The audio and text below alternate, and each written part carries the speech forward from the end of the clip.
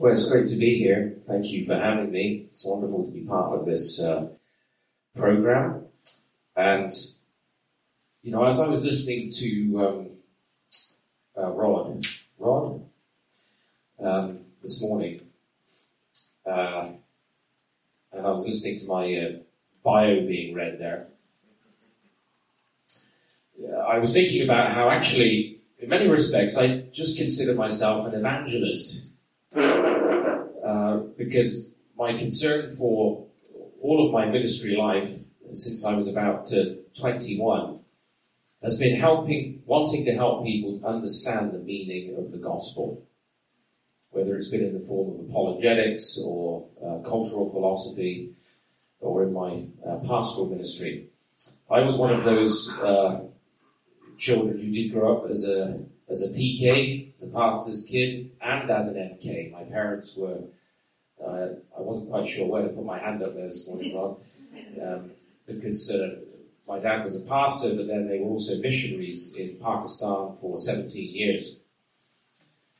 And I too made the vow that I would never become a pastor. So it was interesting listening to that. I ended up in pastoral ministry first in London, in England, in West London for 3 years. Then I was working with Rabbi Zacharias for 7 years. And then I founded Westminster Chapel in Toronto. I wish I had time to talk a bit about that story and how the Ezra Institute came about and our new centre. Maybe I'll say something a little bit about that in the second session at the end, the study centre that God's given us and the work that we're doing there. But for this morning, I've got these two sessions, and I want to talk about creation and the kingdom of God. When we were discussing this event, one of the things we talked about as ministry leaders was how we can help God's people better understand the significance of the doctrine of creation, the creation idea, the creation law idea, and its meaning. It isn't just about a debate between scientists about origins, creation, evolution. As we've heard already yesterday and today, it's about the authority of Scripture, for one. It's about truth. And it's also about the kingdom of God. The kingdom of God, the rule of God, the reign of God. And that's the connection that I want to make in these two sessions. So if you have a Bible or one of those infernal digital devices with a Bible on it, turn to Psalm 19 and we'll read. I just want to read Psalm 19 to kick us off. And listen closely to these words. I'm using the Holman Christian Standard. The heavens declare the glory of God, and the sky proclaims the work of his hands. Day after day they pour out speech. Night after night they communicate knowledge. There is no speech, there are no words. Their voice is not heard. Their message has gone out to all the earth, and their words to the ends of the world. In the heavens he has pitched a tent for the sun. It is like a groom coming from the bridal chamber. It rejoices like an athlete running a course. It rises from one end of the heavens and circles to their other end. Nothing is hidden from its heat. The instruction of the Lord is perfect, renewing one's life. The testimony of the Lord is trustworthy, making the inexperienced wise. The precepts of the Lord are right, making the heart glad. The command of the Lord is radiant, making the eyes light up.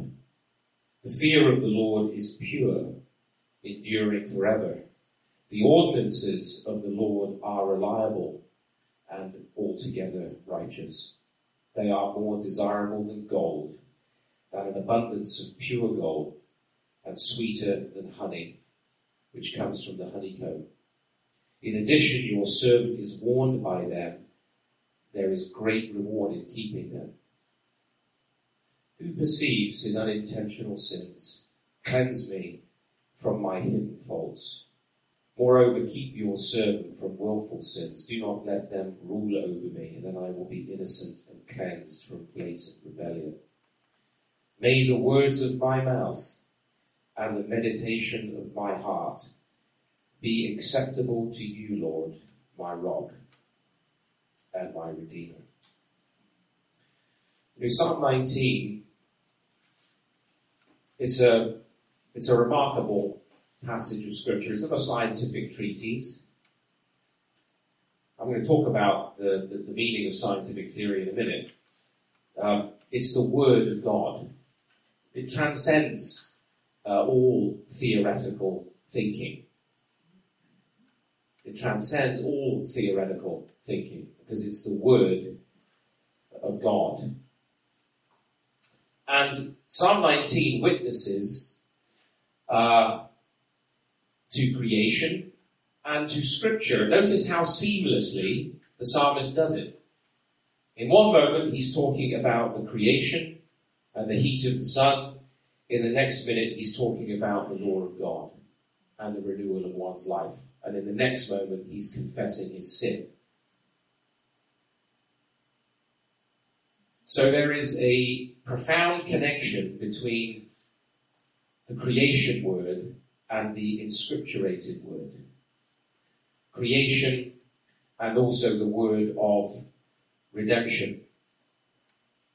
There's a unified witness of creation and scripture, so that God's words work. God's words work, and his work speaks. God's word is always working, and his works speak. When I was getting ready for this lecture, I was looking out of my study window. I have, by God's grace, a beautiful study, I must say. And as I look out of my study window at the Esri Institute, I'm looking out over the Niagara Escarpment and over Lake Ontario. And this is a beautiful time of the year, isn't it? The fall. I mean, some people say that the fall is their favourite time of the year in Ontario because of the vibrancy of the colours. And the different colours are leaping out at me across the Niagara Escarpment. It's a tranquil scene, yellow leaves are fluttering down off the trees in the wind because we're quite high up. And as I was sat there, I was reminded of the inviolate order and structure of God's creation, the unassuming regularity of it all, just going on all of the time. No speech, and yet their voice is heard to the ends of the earth. The beauty and regularity of it all. Everywhere you look, the shortening of the days, the colour transformation all around us, the hurried activity of the squirrels and the chipmunks getting ready for the winter. Creation constantly reveals that it is subject to the Word of God. It reveals that it is subject to the Word of God. Think about the myriad of insects right now clearing up the debris on the forest floor. It's all going on right now. Or the constant activity in every cell of your body right now, clearing up the mess, rebuilding things. For some of us it's working better than others now. Tidying up our bodies, trying to prevent us from becoming sick, ill. It's that actually enables us to experience all of these marvels every day, that all this work by the Word of God is going on at every moment. All things move in cosmic time in terms of a pattern and purpose by the ordinance of God. So it's actually quite difficult, isn't it, to fathom the mentality of people who can look out on a fall day in Ontario and say to themselves that the world, the creation, is nothing but happenstance. They rationalize creation away into emptiness. The Bible says in the futility of their thoughts. That might be pan-vitalism. Pan-vitalism means basically everything is alive, and so they have the problem of death. So they say that, well, the universe is some sort of living organism, and so what they can't figure out is what death means. For others, it's pan-mechanism, and that's everything's really dead. It's a big machine, so they have the problem of life. One set of critics has the problem of death, the other has the problem of life. Yet the interesting thing is, living things are made up with things that are not alive. You ever thought about that? Right? An atom, which no physicist would say atoms are alive, at least very few would. Every cell in your body is made up of a variety of these atoms. So how is it that dead things make up life?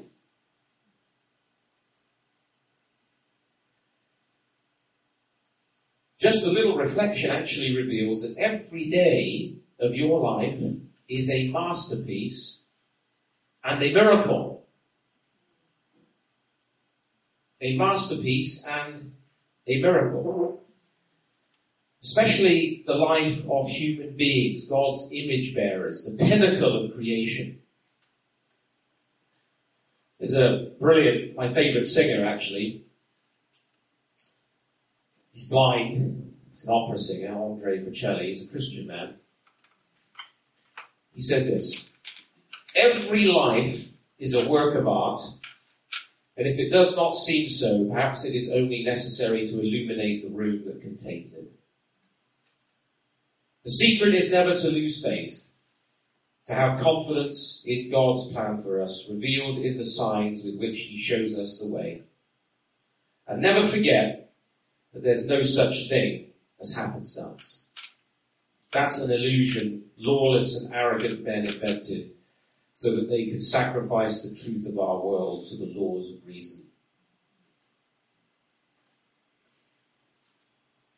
Scripture teaches concerning the true character of God's cosmic work of arts, especially the special creation of humanity. This scriptural teaching is actually amazingly neglected by the modern church. The mind boggles that this would be a neglected teaching. One of the most foundational teachings, creation by the triune God, which is the foundation for the message of redemption, that should be rejected or neglected, is certainly the sleight of hand of the enemy of our souls. This inattention, actually, has contributed to the crisis of our understanding of human identity. People don't know today what a human being is, in case you haven't noticed. The BBC has just produced a documentary to be used in all schools in England, teaching children that there are 60 gender identities. 60. We have unprecedented levels of depression, what's termed mental illness. There's another suicide at U of T recently, among young people who do not know who they are or what they are. It's not just a crisis of human identity, but it's then the decay of culture around us as the assault on man as God's image bearer in the name of autonomous reason has continued unabated and largely actually unchallenged. So what the Christian family and what the Christian church and what the Christian school believe and teach about creation is actually critical because it determines both how we understand and live in the cosmos that God has created.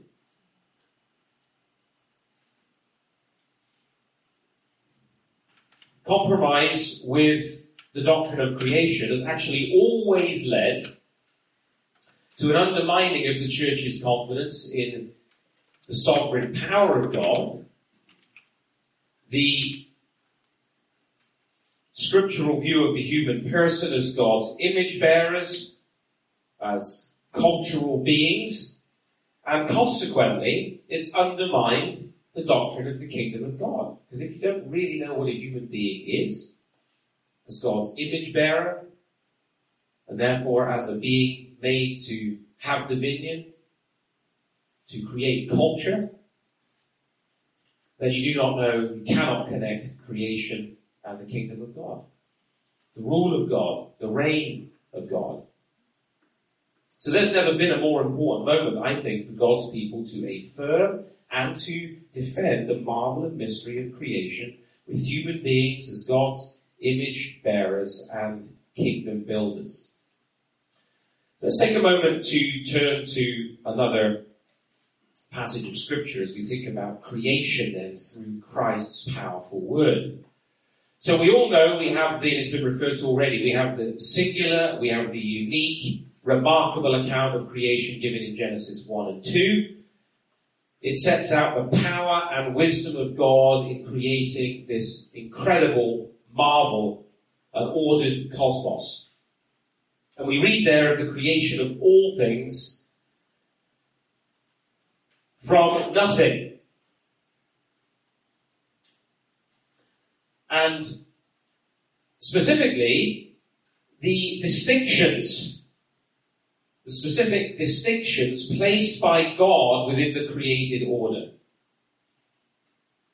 That's actually one of the things that's most obvious about the text of Genesis, is that it makes clear distinctions for us that God has established by his ordinances within creation.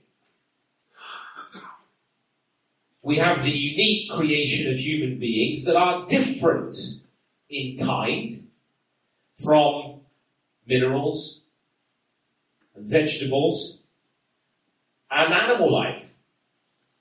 You know, even Christians have the habit of referring to human beings as mammals. We're not mammals. We're human beings. There's an important distinction between simply mammals and a human being. It's not only Genesis that speaks about creation through the powerful word of God. It's actually easy for us to see the Son of God personified as wisdom in Proverbs 8. Let's look at that. The Lord possessed me at the beginning of his work, the first of his acts of old. Ages ago I was set up at the first, before the beginning of the earth. When there were no depths, I was brought forth, and when there were no springs abounding with water. Before the mountains had been shaped, before the hills, I was brought forth, before he had made the earth with its fields, or the first of the dust of the world. When he established the heavens, I was there. When he drew a circle on the face of the deep. When he made firm the skies above. When he established the fountains of the deep. When he assigned to the sea its limits so that the waters might not transgress his command. When he marked out the foundations of the earth.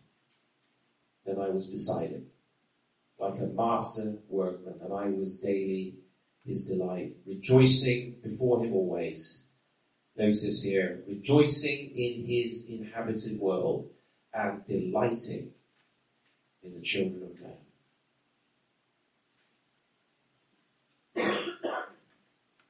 This is not a modern physicist description of creation.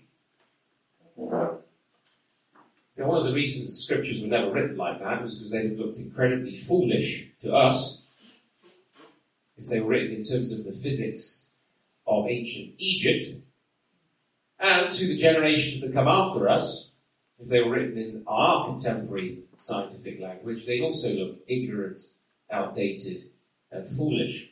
The Bible does not contain theories.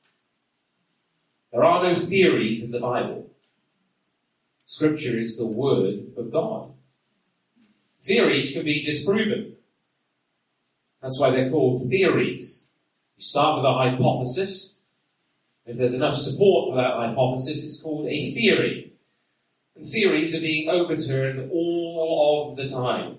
The whole history of science is the history of the overturning of human theories. Scripture doesn't contain theories, it's the Word of God.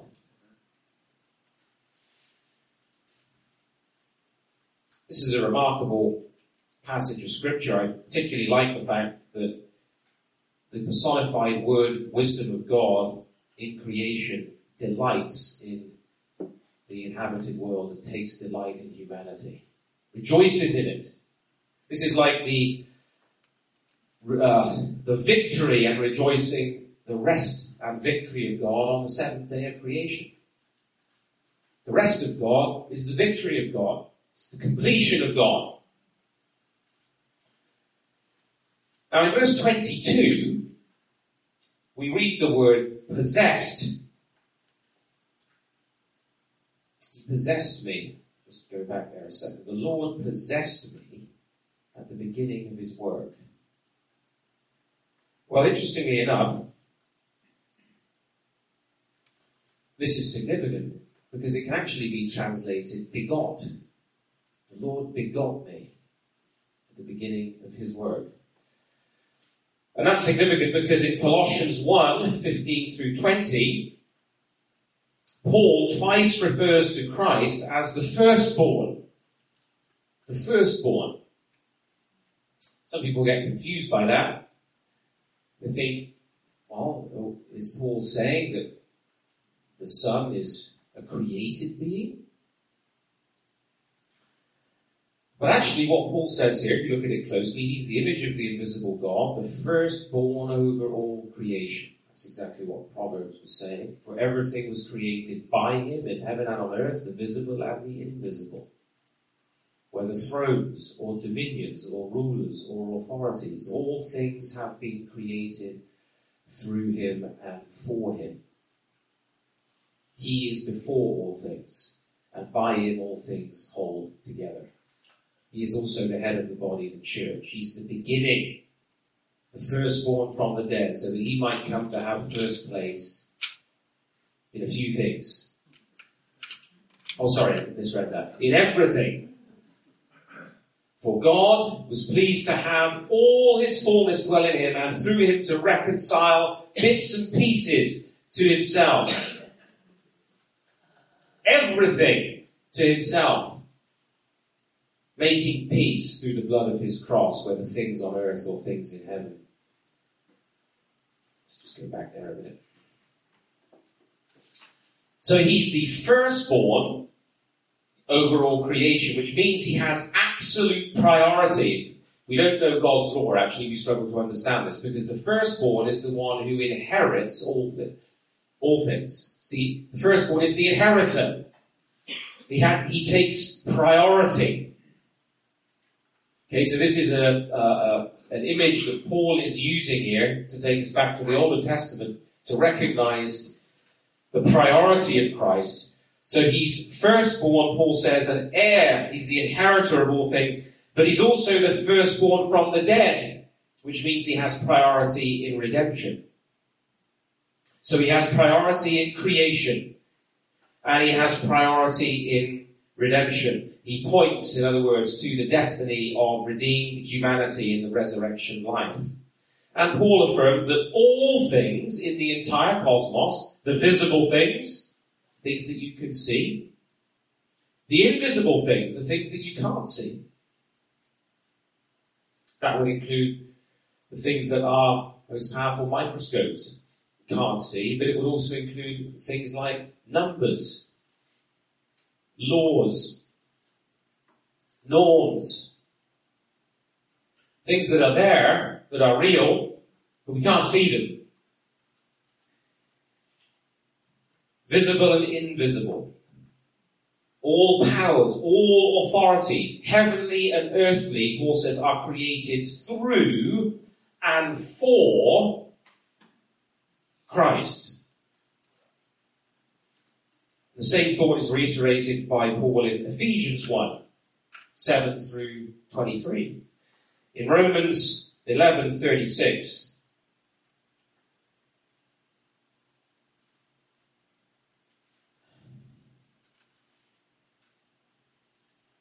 Paul says, "For from him, and through him, and to him are all things. To him be glory forever. Amen." For from him, and through him, and to him are all things. Now, it's actually really important to tease out the profundity of that theme. It reveals that Christ is the mediator of the totality of everything that exists. So when we're talking about creation, we're not talking about some, that's just a secondary issue, brother. That's not a gospel issue, brother. Really? It's not a gospel issue? It's not a first order issue? Oh, it'd be in conflict with the whole history of the church to say something like that. Because Christ is the mediator today of the totality of all of creation.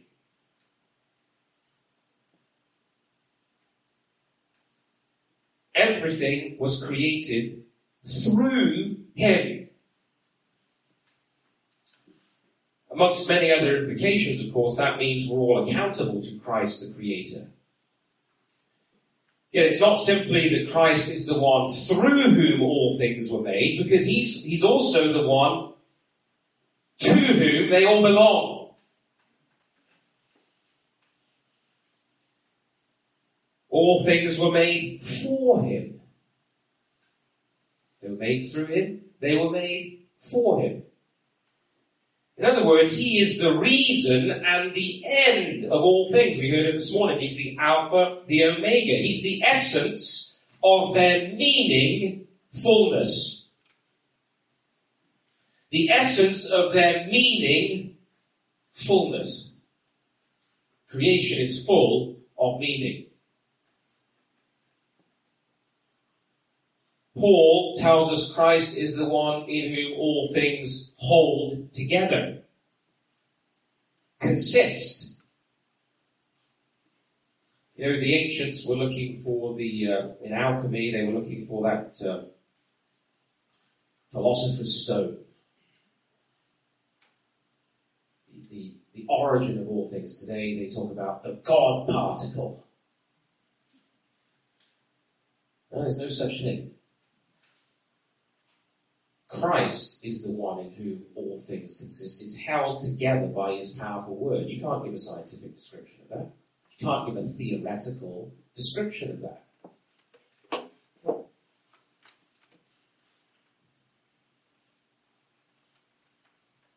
So if you pull those threads together, the scriptures teach us that creation itself is an instantiation or a concretization of the powerful word of God. The concretization, an instantiation of the powerful word of God. Moment by moment, day by day, year after year, creation is upheld, sustained, directed, and subject to his powerful word. Think about the famous opening to John's Gospel. In the beginning was the Word. And the Word was with God, and the Word was God. He was in the beginning with God. All things were made through him, and without him was not anything made that was made. Oh, it's not a first order gospel issue, brother. Oh, why is it at the beginning of John's Gospel then? It's right there.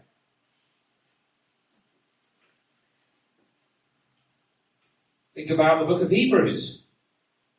Long ago, many times and in many ways, God spoke to our fathers by the prophets. But in these last days, he has spoken to us by his Son, whom he appointed, same theme, heir of all things, through whom also he created the world. He is the radiance of the glory of God and the exact imprint of his nature, and he upholds the universe by the word of his power. It's not a first order issue, brother. Really? Not a gospel issue? You see, this marvelous mediating function of the Word of God is seen everywhere. By faith, we understand that the world was created by the Word of God, so that what is seen was not made out of things which do appear. In other words, there is nothing in creation that can function as a resting point that we can say, this is the source and origin of all things.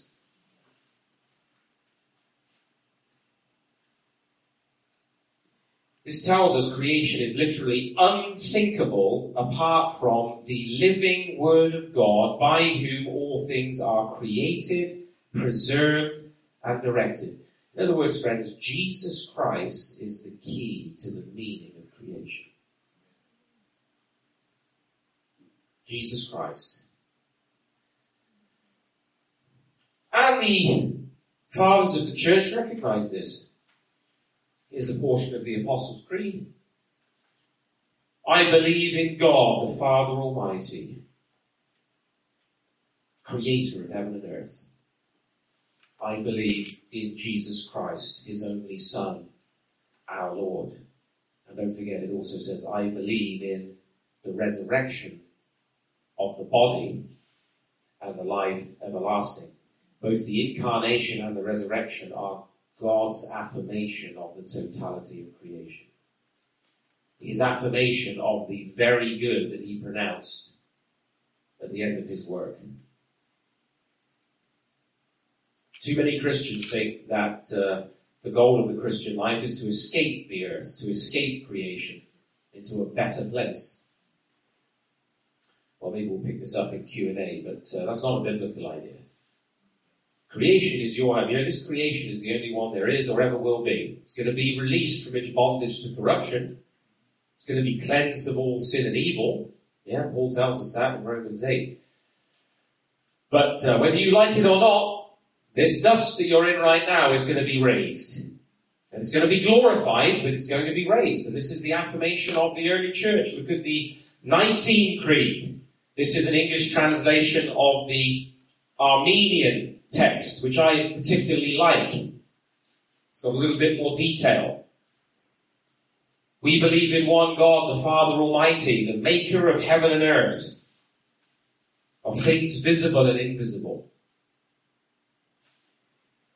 And in one Lord Jesus Christ, the Son of God, the begotten of God the Father, the only begotten, that is, of the essence of the Father,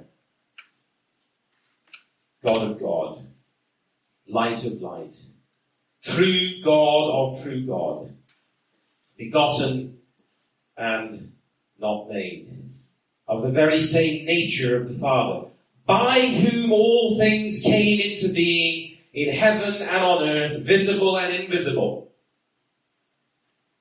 He suffered, was crucified, was buried, rose again on the third day, ascended into heaven with the same body, and sat at the right hand of the Father. He is to come with the same body and with the glory of the Father to judge the living and the dead of his kingdom. There is no end. This is the ecumenical confessions of the church. Doesn't matter if you're Anglican, Pentecostal, Baptist, Presbyterian. This is the root of our faith. This is the confession of the early church. Notice the connection here between creation, resurrection, and the kingdom of God. They stand in a confessional continuum together. So there is no room in Scripture, in the biblical worldview, for us to begin our thinking about creation by synthesizing the biblical picture with paganism. With paganism.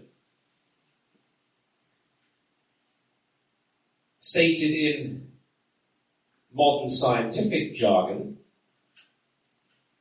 The pagan view holds that at some infinite point of density, matter energy is somehow eternal. So you have a divinity concept. We have what the philosopher Roy Clauser calls a divine per se. You have a stand-in for the eternal God. You have an eternal idea of matter and energy.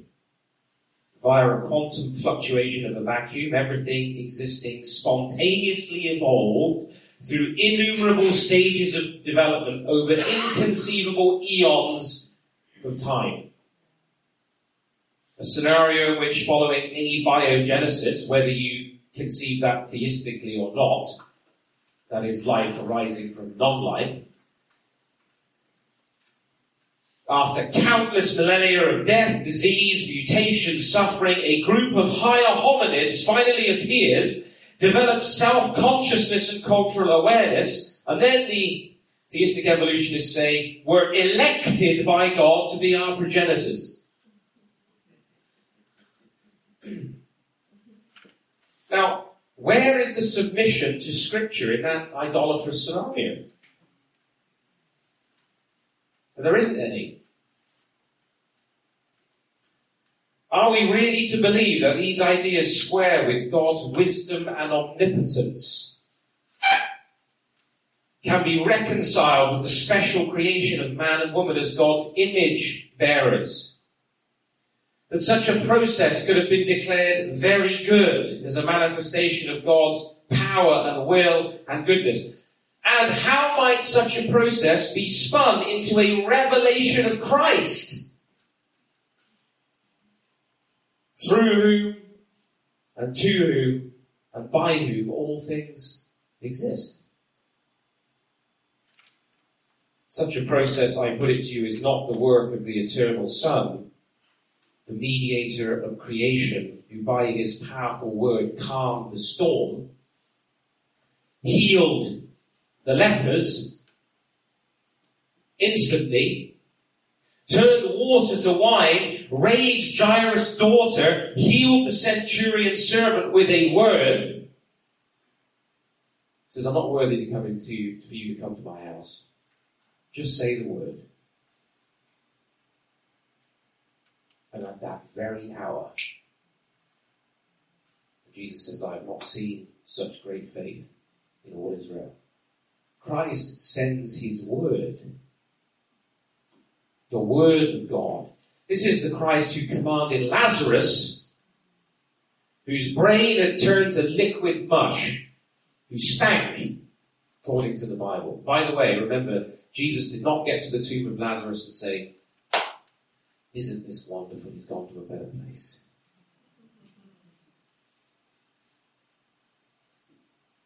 Oh, he's gone to his reward. No, actually, the Greek text tells us that Jesus was angry, deeply angry. And then when he got to the tomb of Lazarus, he wept. Because death is an enemy. And Jesus was angry with that enemy. Paul says it's the last enemy to be defeated. The last enemy that will be defeated is death. So it wasn't party poppers and champagne that Lazarus had gone to a better place because he believed Jesus. No. Jesus wept at the tomb of Lazarus.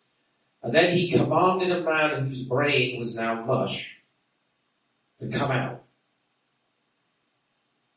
And that man came out, all of his memories intact. Didn't take 1,000,000 years. He sent his word and he came out. This same Christ will raise you and me from the dust of the earth, the Bible says, in the twinkling of an eye.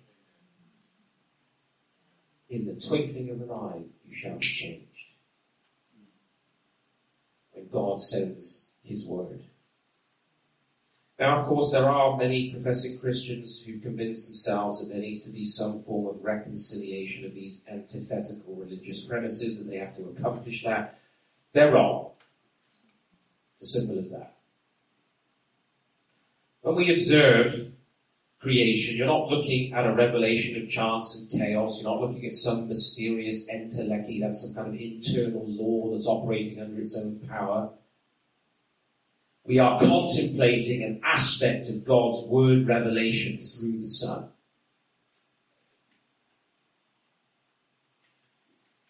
In creation, we're actually able to discern God's laws for creation. That's part of the cultural mandate. You know, when Adam and Eve are there in the garden of God, I should imagine after a few nights, Eve said, it gets a bit chilly, by the early morning. It's a bit damp on the ground. You want to build something for us, Adam? And as you look at the development in Genesis, you see metallurgy begins to be developed and animal husbandry and so on. And then we see cities being built, kingdoms being established. You know, creation does not come to us shrink-wrapped, microwavable.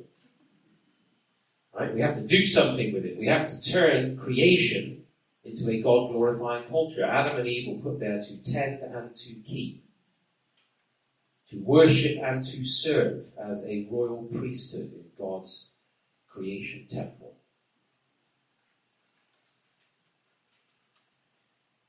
Interestingly, the tabernacle is really a copy of Eden. You know, the cherubim guarding the presence of God, all the decorations on the priest's robes, and a man, a priest, goes into the Holy of Holies to worship and to serve. And now we are, according to Peter, a royal, a kingly priesthood. We'll come to that in the next session in some detail. But there are laws for creation and norms of God's creational word for life that we can discern in creation as we are illuminated by the Scriptures. So biblical authority does not mean that we say to your young Christian, if they're becoming a doctor or a veterinarian or a lawyer or whatever it may be, that all they have to do is look up the relevant passage in the Bible. They don't need to go to medical school. You know, frankly, I don't want to be worked on by such an individual if I ever have to go under the knife. Because Scripture does not give us an encyclopedia of human anatomy. It's part of the cultural mandate that in light of the Word of God, we go to creation and discover the laws and norms that God has established for it. That's part of our task.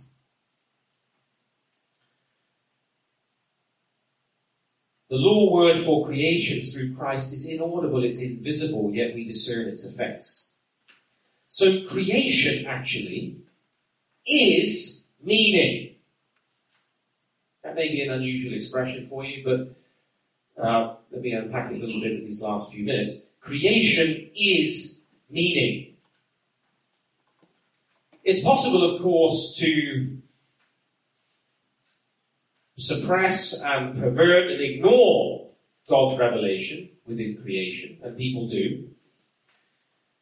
Expressing some of that, God's word, this distortion of God's word reveling creation because of our fallen condition. Some of the Greco-Roman philosophers held that all things were held together by Zeus. Zeus was a being who was not distinct from creation. All the gods of the pagan world are stationed inside the universe. They don't transcend creation. Other philosophers said, no, an abstract concept of divine reason, logos, that holds everything together. And ever since, still today in the West, unbelievers seek an immanent solution to the meaning of all things. That is, a solution that's immanent within creation. From the mythical gods to mind or reason or feeling or numbers. You know, the Pythagoreans sang hymns, they worshipped numbers, they composed hymns to numbers. I've read one of their hymns to the number 10. You know, they thought fractions were the root of all things. Matter and energy, some say, is the basic denominator. They look for an explainer, something created to account for everything else. Yet Scripture and creation itself make plain that no philosophy, no theology, no science can establish the meaning of things. Philosophy is a science, it's a theoretical discipline. The earth sciences are disciplines, they're theoretical disciplines. You know, theology is also a theoretical discipline. There are a lot of bad theologians out there. Right? Theology is not the Bible. Theology and Scripture are different things.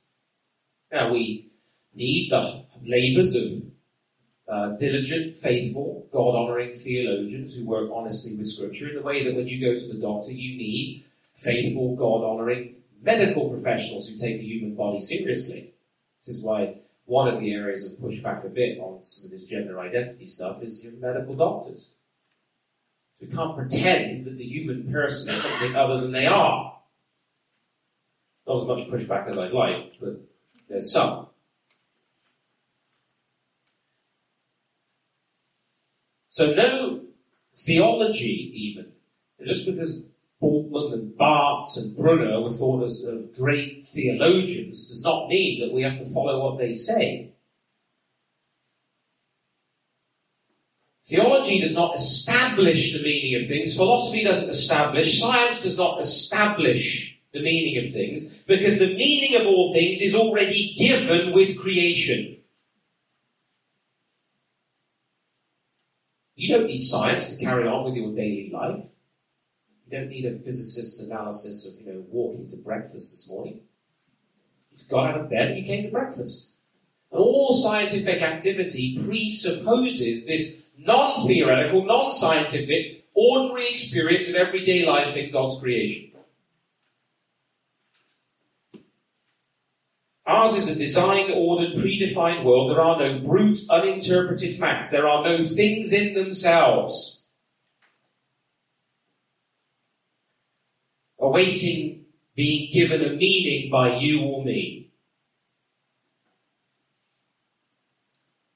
We do not inhabit a plastic world where man can redefine himself or anything in terms of his own imagination. All true meaning is grounded in Christ and his creation. So creation is meaning. It doesn't have a meaning. It isn't lent a meaning. You don't give it a meaning. Theologians, philosophers, and scientists don't give it a meaning. It is meaning by virtue of creation. Christian theologian Gordon Spikeman puts it this way. He says, all scientific endeavour is therefore a discovery process. In acquiring knowledge, whether theoretical or practical, we are always and only responding creatures, set within ordered surroundings of a stable but not static, and unfolding but not evolving cosmos. Scientific inquiry is therefore a limited, humble, subservient, tentative undertaking. It can only describe by empirical analysis the data and phenomena at hand. Its tools cannot penetrate to an original and fundamental explanation of the meaning of things.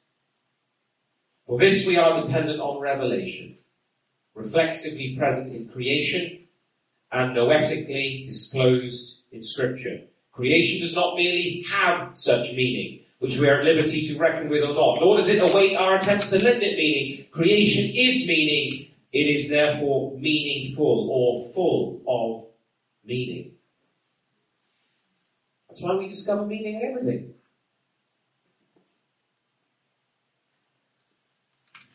This is a critical insight because of Christ's creating and redeeming word, and we should pay more attention to it. In each area of life, God has established his kingdom law order. In every area of life, placing all things in relationship to everything else, from your plant and insect life to animals and human life, to social structures, marriage and family, human society and culture. There is an intricate interdependence that means that neither the cosmos as a whole nor any particular part of it is self-sufficient. Nothing exists by and for itself. Can you imagine any entity or thing existing by itself and for itself? No, everything exists in an unbreakable coherence with everything else. Another way of expressing this thought is that each aspect of reality points beyond itself to all the other aspects of reality. You can't imagine an insect in a vacuum, unrelated to anything else.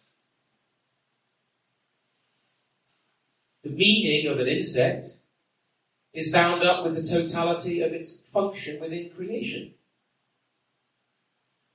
Each aspect points back to all the other aspects, and creation as a whole refers us back to the Creator.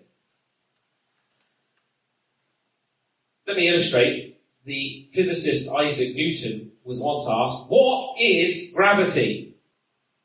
His answer was profound. He says, "I don't know. I don't know." The American Nobel Prize-winning chemist Linus Pauling said the same when he was asked, "What is a chemical bond?"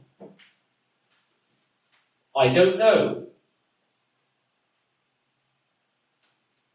Charles Augustin de Coulomb, a physicist noted for Coulomb's law, groundbreaking work on electrostatic forces, he refused to define, even try to define, electricity.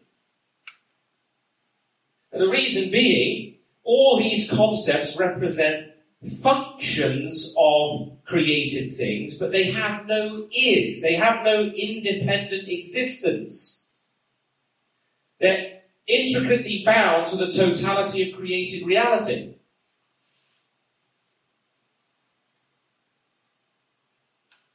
God, you see, has placed everything in all creation in relationship to all other things, most especially man in relationship to others and with himself, so that creation is meaning. None of it is self-sufficient. It's given meaning by virtue of creation by God. God alone is self-sufficient. This is why God, when he speaks to Moses, when he's asked his name, naming is about defining something. You name something, you define it. You have a taxonomic definition, you define things by naming them. Even when Adam saw a woman, he named her. She shall be called Eve, because she was taken out of man. She should be called woman, because she was taken out of man. Eve means mother of all living. Names are definitions. Moses says to God, "Who shall I say is sending me? Give me a definition." But God is the source of all definition. He can't be defined. He's beyond meaning in that sense. Everything created is meaning. Paul puts it this way, he says that every family in heaven and earth is named by the Father. Very quickly, in my last 2 minutes, what's the significance of all of this? Well, the meaning character of reality indicates that all creation is relative, whereas God alone is absolute. Relative just means to be related back to something. Well, God is absolute. He's the self-sufficient triune God. He's not related back to anything beyond himself. He's not relative. He's absolute. But creation and everything in it is related back to God. They exist for his glory and for his kingdom purposes in terms of his law, his purpose, and his reign. So any attempt to absolutize, to lift out an aspect of creation as though it could be a final point of explanation, a resting point in creation, whether it's matter or energy or number or thinking or feeling or culture or anything, Paul says is idolatry, Romans 1. They worship and serve the creature rather than the creator, who is blessed forever. You know what the wonderful result of this means? That every part of created reality in which our life participates, all of these aspects, of meaning. No part of creation can actually be devalued or made inferior to any other part. Every aspect of the totality of created reality is meaning. It is significant and is full of meaning. You can't say, well, my soul is more important than my body. Who says? Have you ever done any thinking or feeling or running or eating or anything in life without your body? No, you haven't. The totality of created reality is full of meaning and is significant. The fullness or totality of meaning is found in Christ. Let me close with this illustration here. Think about a prism. A single shaft of light passes through a prism and it's refracted into a diversity of rays. You've got 7 bands of colour there. Each band is a dependent refraction of white light.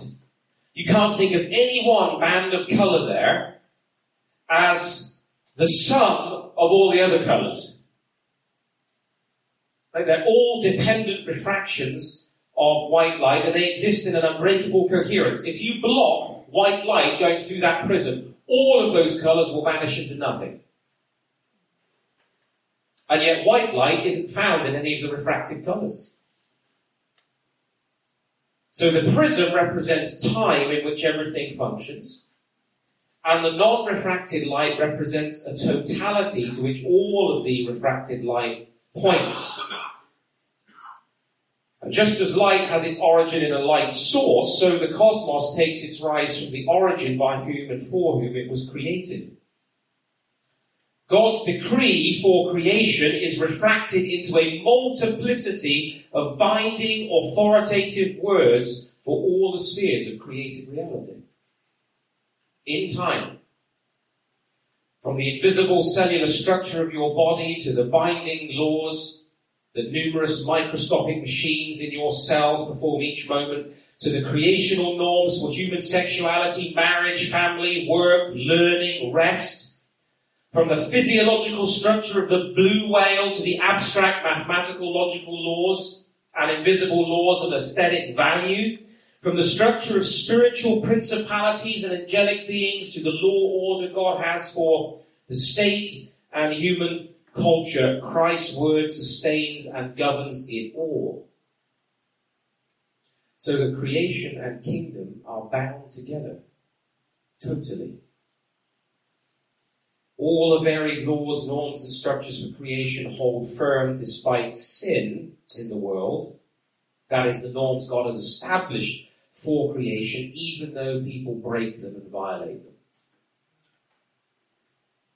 Without this scriptural commitment to creation as God's law order, as his kingdom, where he's bringing everything into subjection, there is no meaning in anything, and it all disappears into nothingness.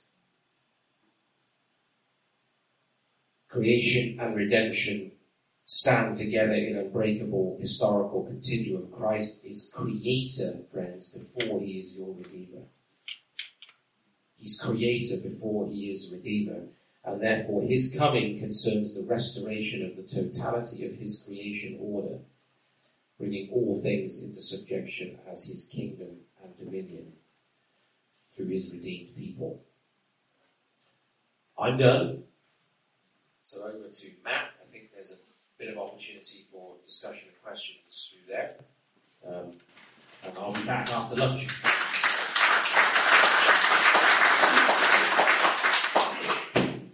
Well, that was fantastic, Joe. Thanks so much. Well, we are really blessed to have Joe with us